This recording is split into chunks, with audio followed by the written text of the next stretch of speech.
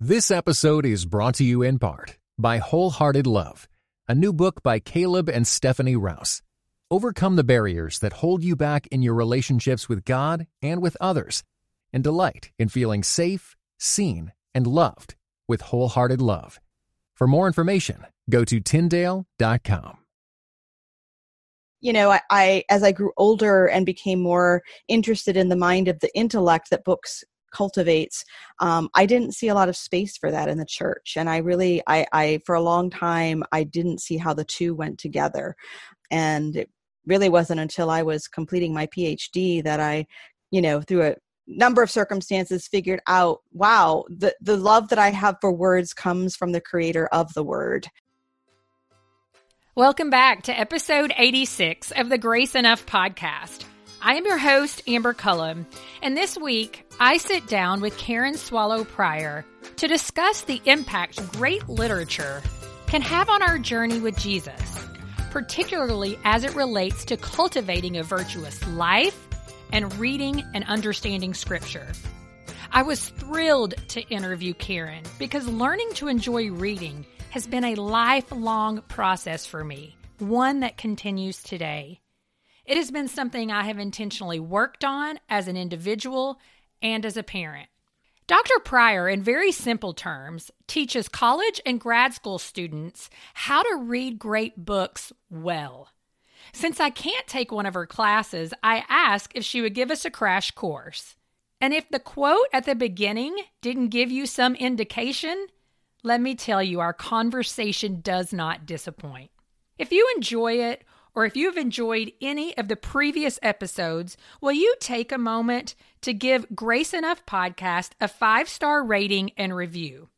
If listening on Apple Podcasts, you simply scroll to the bottom and click the blue or purple Write a Review button. Here is a review from Awesomeness91234. They write, I always enjoy listening to Amber's podcast as her guests often expand my understanding and insight into different people's experiences.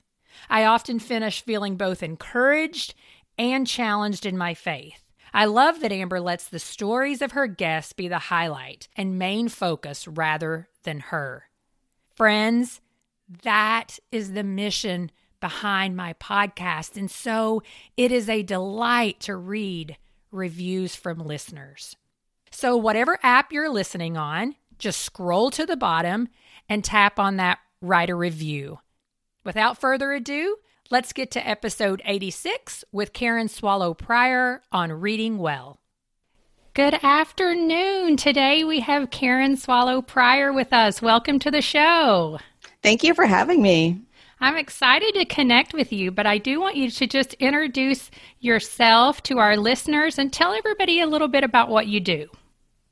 Well, I am an English professor. I have been one for over 20 years. I just left 21 years at Liberty University and am starting a new teaching position at Southeastern Baptist Theological Seminary. I guess your home territory. That's right. Yeah, I'll be teaching English at the college there, as well as some graduate courses in cultural engagement and that sort of thing. So it's a big change, a big transition, but very exciting. Still live in Central Virginia, and my husband is a public school teacher. We have a couple of dogs and chickens, and we really enjoy this part of the country is just, we call it God's country. It's beautiful here. Yes. Well, see, I could have a whole conversation with you about chickens because my husband is now ready to get chickens, but we're also getting a dog. And so I'm like, if we get a dog and chickens at the same time, I think we need to space this out a little bit, honey. Well, our chickens are all in they have a big run that's completely fenced in, not just because of the dogs, but because of the bobcats and the hawks and everything else. So, yeah. Well, and that's the thing. We saw a hawk in our yard the other day, and that's when my husband was saying, like, yes, I mean, the chickens have to stay in here. And I'm like, oh my gosh, I don't know if I can handle one of my chickens being eaten. It's not fun. Oh, anyways, that's a side note, right?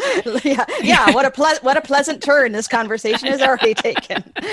Nature. That's right. Nature's good for us, though. Well, in your newest book on reading well, you write, just as water over a long period of time reshapes the land through which it runs, so too we are formed by the habit of reading good books well. And so in light of that quote, share a little of your backstory with us. Tell us how you came to know Jesus and maybe a couple of books that you remember really having shaped your faith. Sure. For me, love of books and love of Jesus are so intertwined. I can hardly disconnect them. One of my earliest sort of dramatic memories in my childhood is when my family moved when I was 5 years old, in the year of kindergarten. And I remember, that's the time I was learning to read. And it's the time my family made a big transition. And I remember praying to Jesus to help me in my new home and school. He was already my savior. But I remember praying to him in my bedroom for that help. And I also remember in that bedroom right around that same time, learning to read for myself, reading out loud and following my finger along the words in a Dr. Seuss book or something like that. Mm-hmm. I went to church and Sunday school as a child. I played library as a child. These things are all kind of connected for me of sharing Jesus and Sunday school and church with my friends. Generally, I was the only Christian among my friends, and also sharing my love of books among my friends. But eventually, I as I grew older and became more interested in the mind of the intellect that books cultivates, I didn't see a lot of space for that in the church. And I for a long time, I didn't see how the two went together.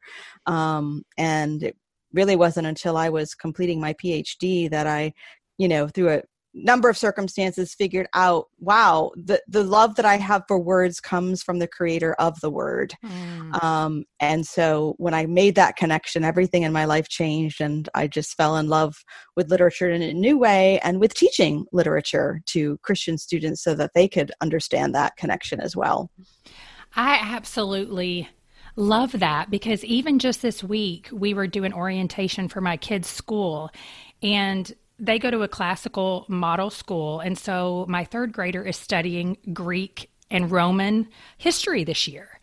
And a parent, had asked, how do you point out that this is, not the God we serve? And it just was this interesting conversation. And I actually said something that I had heard, you say and talk about how it can cultivate virtue in us as we look at how do these people live their lives. And so we're going to talk about that a little bit, because the subtitle of your book is Finding the Good Life Through Great Books. What is the good life, first of all, and how does reading great books really help us to discover it? Well, the good life and what is the good life has been a question that has obsessed philosophers from ancient times, including those Greek philosophers that are taught in wonderful classical schools. So Aristotle was one of the most famous ones who kind of asked the question, what constitutes a good life? In fact, in our Constitution, or in our Declaration of Independence in America, the phrase, the pursuit of happiness, is actually one of the translations of the Greek word that refers to the good life. So even in our American, foundation is this idea of finding the good life. Happiness meant, basically from Aristotle on, it was understood that the happiest, best life that one could have was being virtuous, excelling at the very things that make us human. And there are ways of understanding that in a pagan philosophical way. And there are ways of understanding that as a Christian believer. And there's a great deal of overlap. They aren't the same, but there is a great deal of overlap, because even the pagan Greeks and Romans understood that there's something different about human beings, that we have a different nature and design. And it is by fulfilling that nature and design that we have the best life. Yeah. Well, and we all ultimately know this is good, this is bad. I mean, we may not do what is good, but in a different conversation that I've had about the topic of comparison. I'm like, we learn how to compare and contrast at a very young age for a reason, because we want to be able to know what virtue is versus what is something else. And so for many, the word virtue, it does not resonate with people in our current culture. But when we define it as behavior of really high moral character, I do hope that people's, ears kind of perk up. And so talk to us a little bit about cultivating virtue in our current culture and some practical steps that we can take to make that happen. Yeah, that's a great question. And it kind of goes back to your last question, which I got a little sidetracked about, about finding the good life in great books. I mean, so one way that we can there are lots of ways to cultivate virtue. And, I talk about how reading stories about people who either are virtuous or aren't virtuous can teach us the right and wrong ways of living. But I think the key idea that we don't think about enough is that virtue does have to be cultivated. In other words, it's the way that Aristotle defined virtue. And again, even though he wasn't a Christian, I think his what he saw is all truth is God's truth. And I think this is true. What he meant by virtue is that when we practice a skill or a habit enough, it actually becomes second nature to us. And that's when we become virtuous, when we actually don't have to think about it. So if we say something has the virtue of this, or someone has this virtue, when Aristotle said that, what he meant is this person is courageous, or this person is wise, or this person is kind by nature, except when we say by nature, we mean it's actually been practiced so long that it's become a habit that we don't think about anymore. Most of us have to think about, I'm so irritated right now, but I'm going to be kind in this moment, right? That's one I struggle with. I'm easily irritated. And so that's been listening knows that I struggle with that greatly. Right. So if we have to stop and think about it and we choose to do the right thing, that's great. But when we do it enough, we actually don't even have to think about it. And hopefully we've experienced that as well. I mean, I have too. When I've left the grocery store, I realize, I don't know why, in a pandemic, I think grocery stores are the few places we're going and the places where it's easy to be irritated. But when we realize, wow, instead of being irritated, I treated that person in front of me with kindness and I didn't even have to think about it. Like that's when we know that virtue is beginning to take hold in us. It's nice to hear you talk about the nature, because I think sometimes as Christians, we think the nature is just who we are in our most natural selves without Jesus. Right. And that is not what you're referring to. Right. The word nature has so many meanings. And so, and the whole idea of nature versus nurture and, right.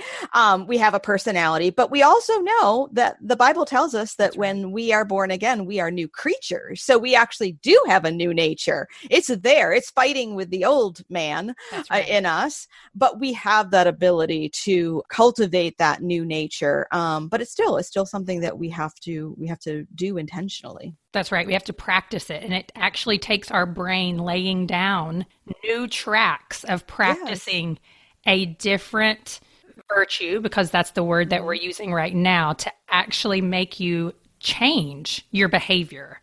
Right. So that's it's so important. And when we're talking about books, what do you think it is about reading a book with a character who is virtuous? I mean, you can pick one. How do you think that inspires us to really live differently? Oh, I'm so glad you asked that question, because reading a work of literature is a very different kind of reading than what most of us do. When we're reading a Twitter thread, not that I ever do that, haha. Not that I haven't done that since I've been on this podcast with you. It only takes 2 seconds, Karen. Right. But when we're reading that, or a Facebook feed, or even a newspaper article, we're skimming, we're getting information, we're processing intellectually. But when we pick up a work of literature, a story, and get lost in it, then we are immersed in this world and in this character, and we are seeing the world through that character's eyes. And we are making judgments and decisions based on that world that we are temporarily immersed in. And that is the practice of virtue. We are actually practicing, and we're not just thinking about something, we're actually seeing and feeling something. And that's what literary works allow us to do. And there's even scientific research that shows that the people, after having read a literary work, again, literary means that the words are used not just to give information, but to actually recreate an experience for us, that after reading a literary work, people are more prone to feel empathy for someone else, because that sort of empathy muscle has just been practiced. And so that's just one of the ways that we can see that effect of literature on us. You know, experiencing through literature the tension of one's life that we so often see and read in good works of literature, that tension of, oh, I want to do the right thing, but I might not do the right thing. And we so resonate with that. Yes. And it does. It just evokes something different inside of us than really I feel like anything else can. Because when it's happening in our own life, it's happening so fast, it's hard to even realize what's going on. Right. Yeah, so interesting. Well, as Christians, we do hold Scripture in the highest regard. In your book on reading well, you talk about how reading literature really can help us to understand Scripture and read it better. Mm-hmm. How would you say that's true? Yeah, it's true, because if we step back, and again, as I said before, literature is a form of art that uses words in the same way that a painter uses painting or a sculptor uses marble or wood. People who write literary works use words. And of course, the Bible uses words. It's much more than a literary work, but it is a beautiful work of language. And so the more skilled we become in reading words and understanding words and just even appreciating words, the better we can understand the Bible. So, for example, some of us will go into a museum, and if we know nothing about art, we'll see a work by we'll see a masterpiece that's realistic, and we can recognize that it took a lot of skill to do that, and we can appreciate that. But then we might go see a work of modern art and think, what is there to appreciate about this, right? But the fact is that if we know something about the way canvas and paint and light work, we actually can appreciate more, not just that classic work of art that's, meets us where we are, but we can also appreciate those more abstract works and what's being said and how that's been done. Again, a long drawn out example to point out that simply, we are people of the word, and God chose, for whatever reasons, I have a few ideas, but he chose to reveal himself to us through words, small w, and also through the word, his son, who is called the Word. And so there's something about our very nature that understands God through language, through the Word. And so, again, reading Charles Dickens isn't the same as reading the Bible, but reading Charles Dickens can help us to better understand those words in the Bible when we have practiced those skills of sort of understanding the layeredness of language, the implications of language, and just the way that language communicates to us. Yes, I love that, because I didn't grow up an avid reader. It's definitely something that now my friends would be like, "Oh, Amber, the reader, she probably has read that book," but that also means that I don't have the same foundation that some of my friends will perk up when they hear some of the things that you read when you were young. Like even Charlotte's Web, like I didn't read that when I was young because I would rather be outside doing X, Y, and Z. So I know that can be cultivated in us because I do love to read now. And so what are some things that you would tell an adult if they were sitting with you and said, I really want to become an avid reader?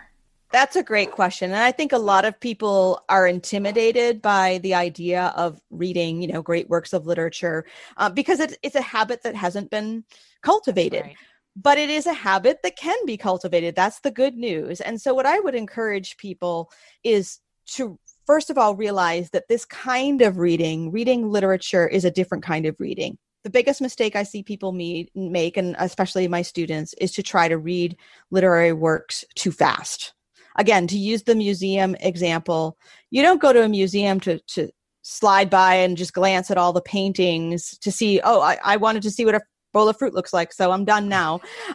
You go and you look at the paintings because you want to see how the painter captured the light, used brush strokes, or used the pencil, and you want to observe how the work is made, not just what is a picture of.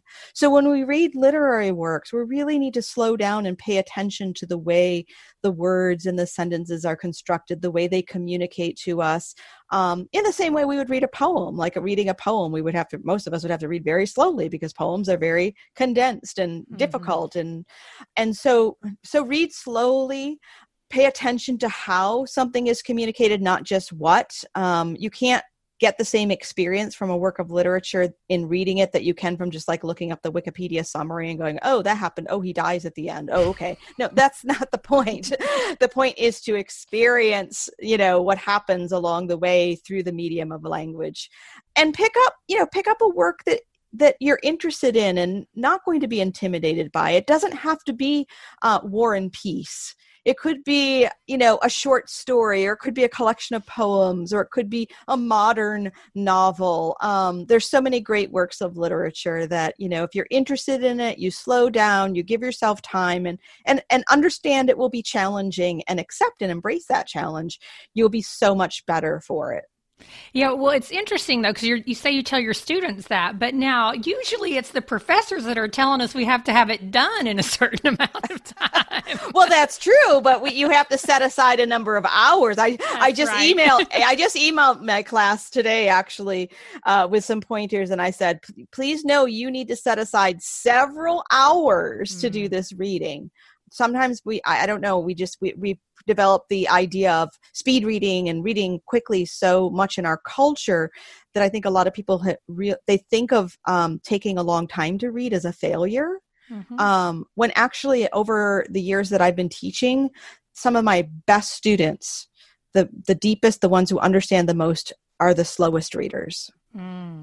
That's encouraging, actually, because I used to get so caught up with reading that, if I didn't enjoy a book or whatever, I just would stop altogether. But I've definitely learned some tips along the way that it's okay. It's even okay to be reading more than one book at the same time.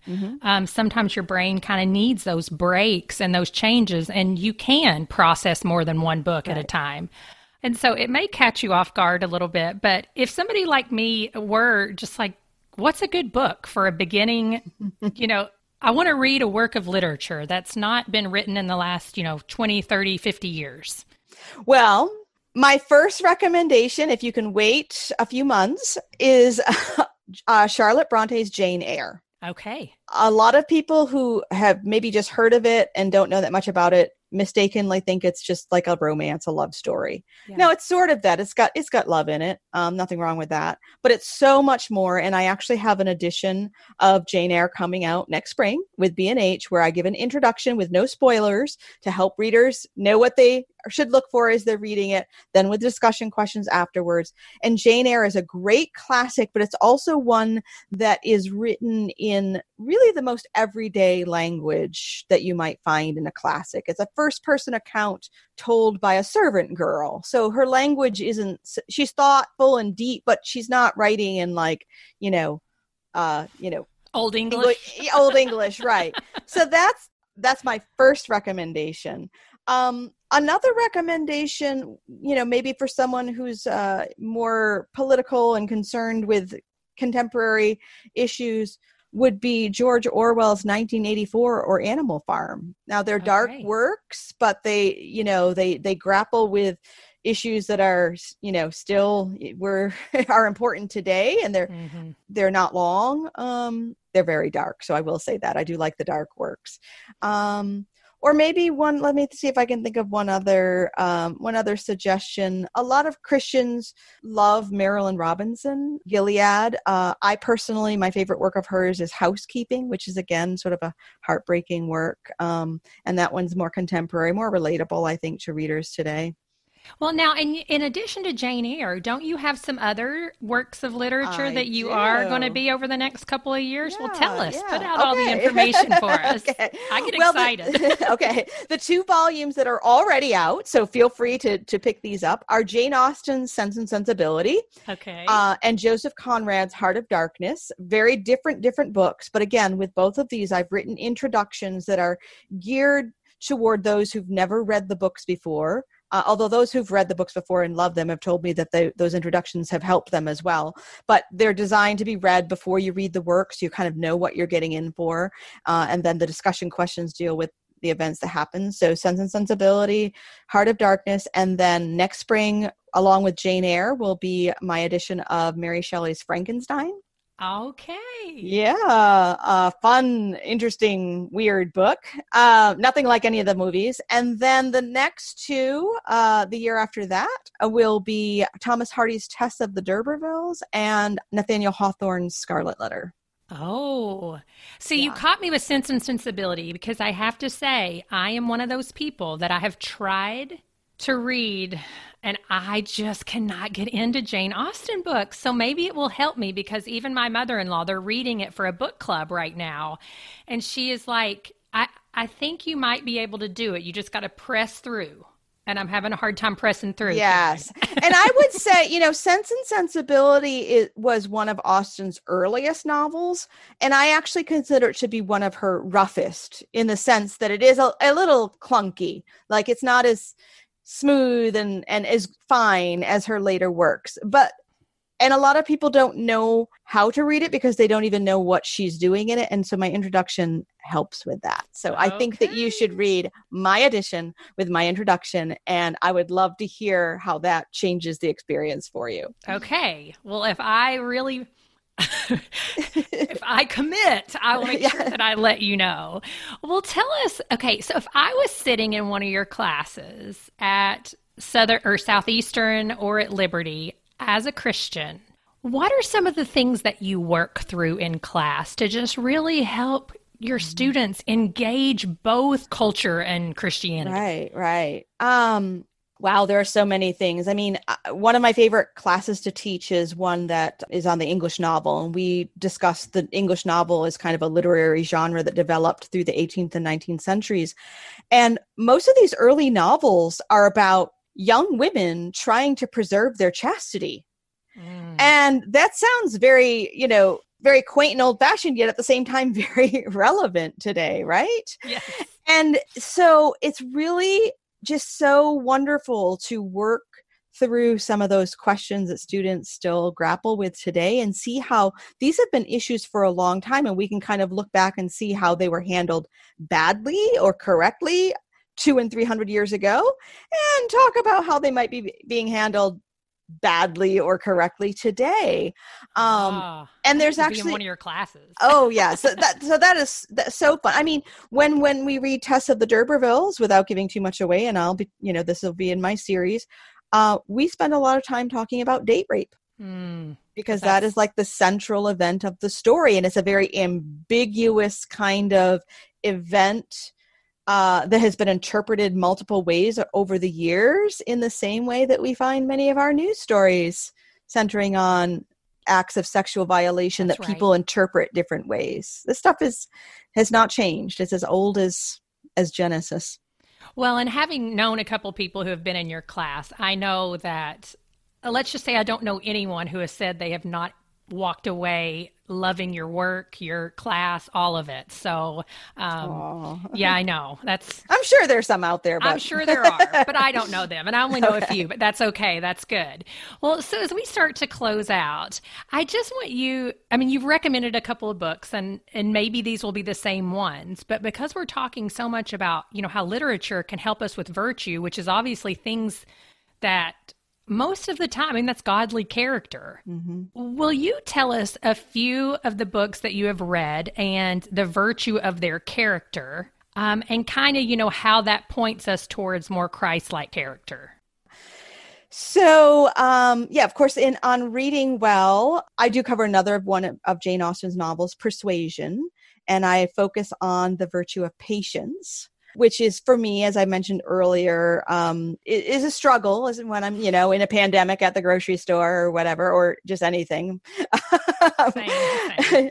So I think that novel and that virtue are ones that we all probably need to cultivate more. And since we're talking about Jane Austen, I'll just mention, I don't include this in the book, but my favorite work of hers is Pride and Prejudice. It's most people's. And of course, the title itself tells us what she's grappling with and dealing with there. It's pride and prejudice. And she's writing about characters who need to overcome their pride and their prejudice.